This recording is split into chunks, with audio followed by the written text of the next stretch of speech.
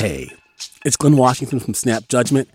And if you love what you're hearing, and I know you love what you're hearing, please consider becoming a KQED member. You get special access to cool events, behind-the-scenes footage, and so much more. Plus, you'll sleep better at night knowing you did your part for the community you depend upon. It's in you. Please be in it. Visit donate.kqed.org/podcasts to sign up now. That's podcast with an S. Thanks.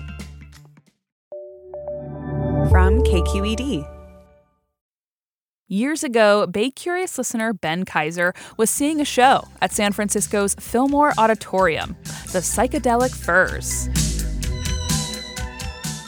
It was a great show, the kind he'll remember forever.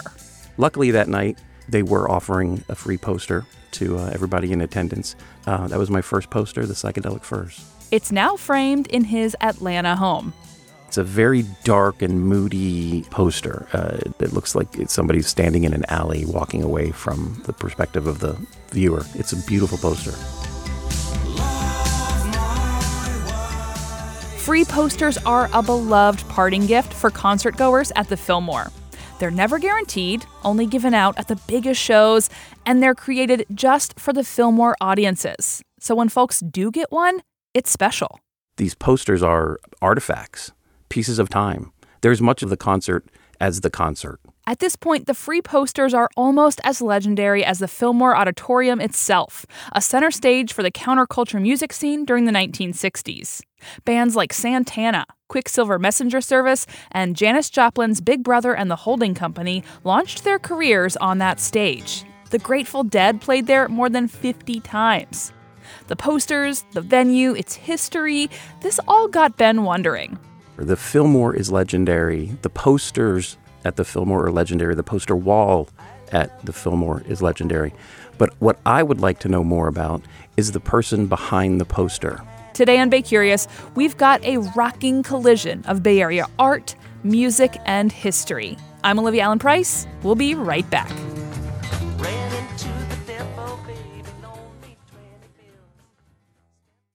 Support for Bay Curious comes from Sierra Nevada Brewing Company, committed to brewing things the right way since 1980, because when you're a family-run brewery, there's no other way to do it.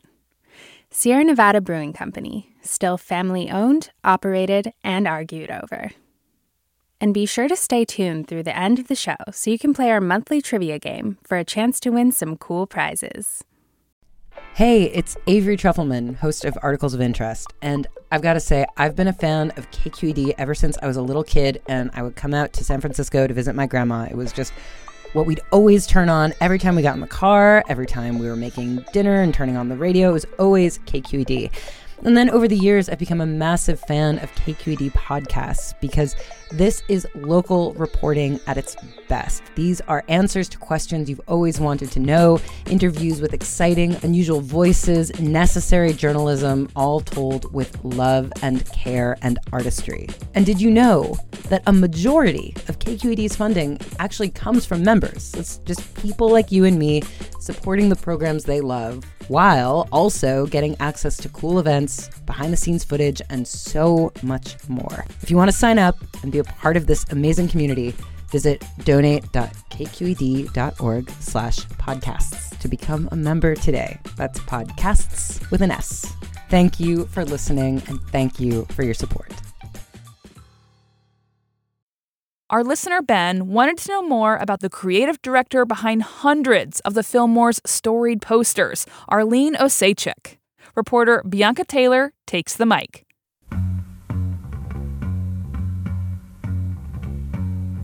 Arlene Osejchik came to San Francisco in her mid-20s, drawn by the sounds of Haight-Ashbury. I was very aware that the Jefferson Airplane were from San Francisco. Just kind of on a whim and a prayer, we loaded up the car and came west.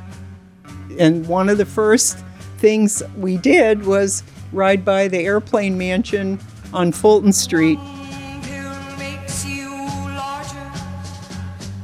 It was 1976, and although it had been almost a decade since the Summer of Love, the spirit of music and art was alive and well in the city.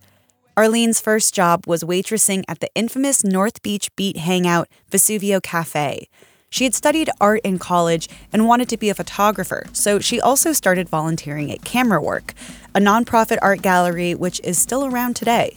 She spent her days there working with glue and scissors, using a collage-type process to make ads in newspapers. I would do the paste up for the announcements for shows. Paste ups. In a time before Photoshop, paste ups were how you manually put images and photos together for copying or printing, literally cutting and pasting layers onto a board. I got pretty good with that X-Acto knife and actually stabbed myself a few times. Those were the hazards of the olden days of graphics. Soon she got hired by a small design studio called Ampersand and started working on paste ups full time. One day, the phone rang at work. Arlene picked it up, and on the other end was the concert promotion company Bill Graham Presents. And it was like, oh, might somebody at Ampersand Design, be able to take on pasting up ads? So I said, yeah, I'd love to, and that was the start of it. She started making paste-up newspaper ads for them. And then in 1985, after she proposed they hire her in-house, Arlene became Bill Graham Presents' first ever art director. This was a dream job. She had always been a huge music fan, and now she was plugged into one of the most influential music scenes of the 20th century. A door opens, take it. At the time, Bill Graham Presents was run by Bill Graham himself, the larger-than-life concert promoter. I think the artist is the most privileged of all species. I consider myself to be the next most fortunate. Bill Graham was an enigmatic man with an unbelievable story. Born Wolfgang Gorjanza in 1930s Berlin, he fled to New York as an orphaned 10-year-old, having lost his mother in the Holocaust. He changed his name to Bill Graham to sound more American, and by the time Arlene met him, he had his signature thick Bronx accent. I adored him. He was riveting, he was handsome, he was electric. For all of us here at Fillmore West, this is a long-awaited privilege and a great pleasure to bring on the number one lady, Miss Aretha. Thank you. In the 60s, Bill and his company, Bill Graham Presents, had become famous for booking the biggest musical acts of the day. Everyone from the Grateful Dead and Santana to Janis Joplin and Aretha Franklin. The psychedelic posters designed to promote these shows were just created as advertisements, but they quickly became famous collectibles, written about in national magazines and reprinted for sale. In the mid-'80s, Bill Graham decided to take the posters in a different direction. They weren't going to be advertisements anymore. They were going to be mementos given out at the end of concerts, standalone works of art. And as art director, Arlene was the person behind nearly every single one of those posters from 1985 to 2019. I was working with different poster artists, fantastic, never-ending, stimulating, wonderful. It just was never-ending. The amount, the work that I loved and the people that were doing it. Here's how it worked. At the beginning of each month, Arlene got a list of upcoming shows from the booker. Shout out to Michael Bailey, who's been the booker for the shows all these years. Shows that got posters were shows that would sell out. Because it meant there's enough money floating around, to pay for everything. Then she would go through the list and start doing research on the bands. As time went on, I have to say that became much easier. If iTunes and the internet and it's all right at your fingertips. Once she had a sense for the band's style, she'd think about which poster artist she knew that would be the best match. By this time, I had worked with a roster of poster artists, and so I'd call up Frank Wiedemann and I'd say, whatever, Duran Duran, and then he'd go, yeah. Then the fun part. The artist would create a poster, show it to Arlene, and then the two of them would work together to come up with a final design. There were only a few rules she enforced. The first was no portraits. The second was no guns. So I never wanted guns. I never wanted, death masks. I never wanted, really kind of punky boy art. When she and the artist got to a final design, she would take it to management for approval, which Arlene says was less fun. That could be very rocky at times. There were perhaps different opinions. As fun as it was also really, really hard and really heartbreaking that somebody could spend a week doing a poster and then basically it would just be tossed in the trash because it was deemed, not appropriate or whatever. One of her favorite posters was created by artist James Messier for Willie Nelson's 2002 show. It's a collage of the musician's face made with feathers, rocks, and stones. On the road again. Just can't wait to get on the road again. Another of her favorites is a 2007 poster for B.B. King done by illustrator Alan Forbes. It features a shiny black guitar drawn with outstretched angel wings, a jeweled crown circling its neck. Truth be said, I loved every one of them. They're all my children.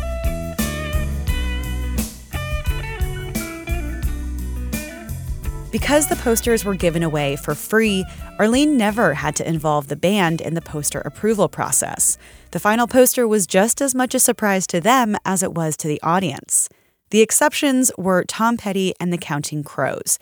They insisted on approving the posters before print.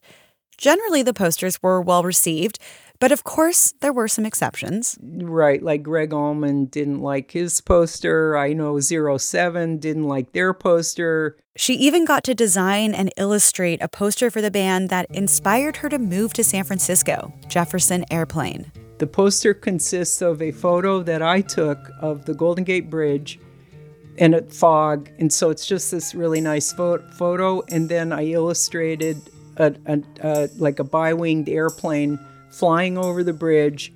It was like my dream come true to do a poster for the airplane.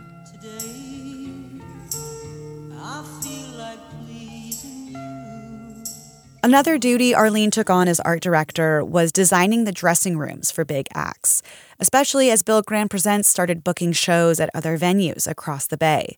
She did the dressing room for Jimmy Page when he played the Oakland Coliseum, transforming it with props and decorations, almost like a film set. I made his room Egyptian. They were touring with an Egyptian band. And then after the show, I was sitting in the dressing room just waiting for the rest of the crew to come in. And he came in and he got a beer out of the cooler.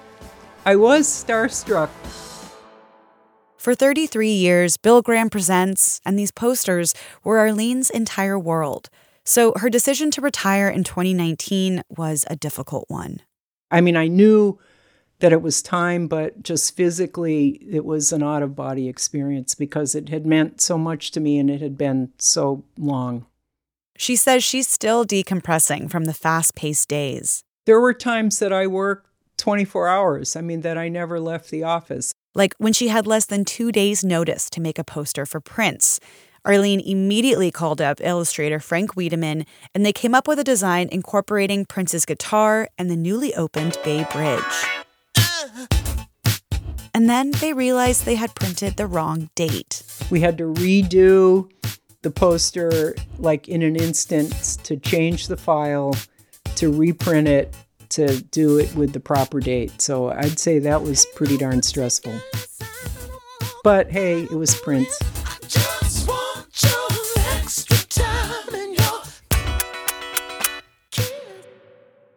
I used to be addicted to excitement, I realize.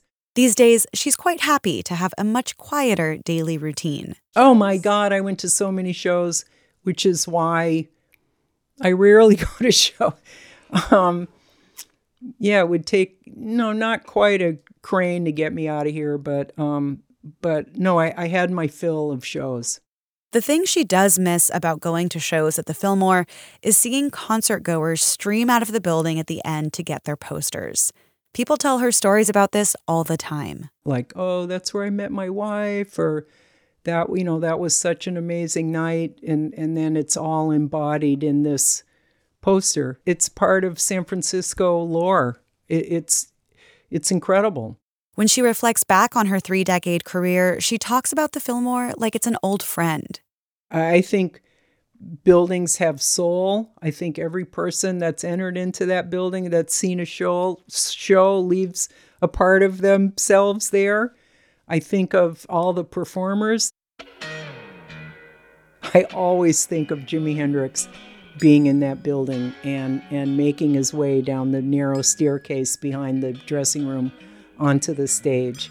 And I just think it's an incredible place. It's palpable how much soul it has. I hope it lives forever.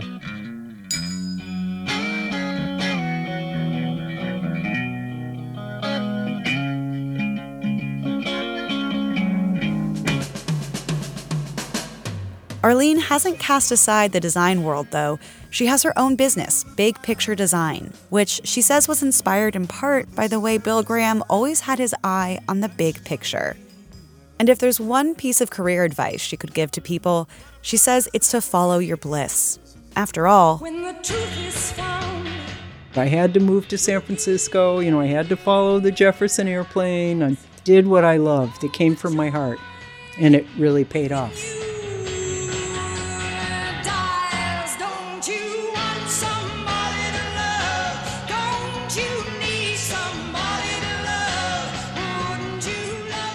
That was KQED's Bianca Taylor.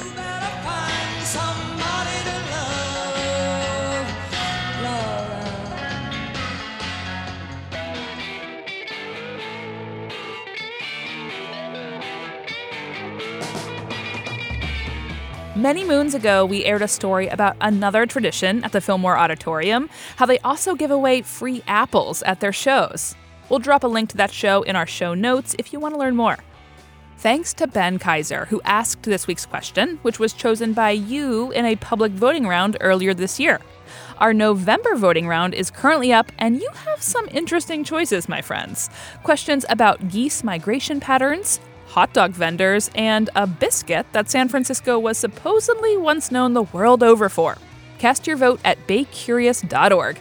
I cannot wait to see what you choose. Bay Curious is made in San Francisco at member-supported KQED. The show is produced by Amanda Font, Christopher Beal, and Olivia Allen Price. Additional support from Jen Chien, Katie Springer, Cesar Saldana, Maha Sanad, Holly Kernan, and the entire KQED family. I'm Olivia Allen Price. Have a great week.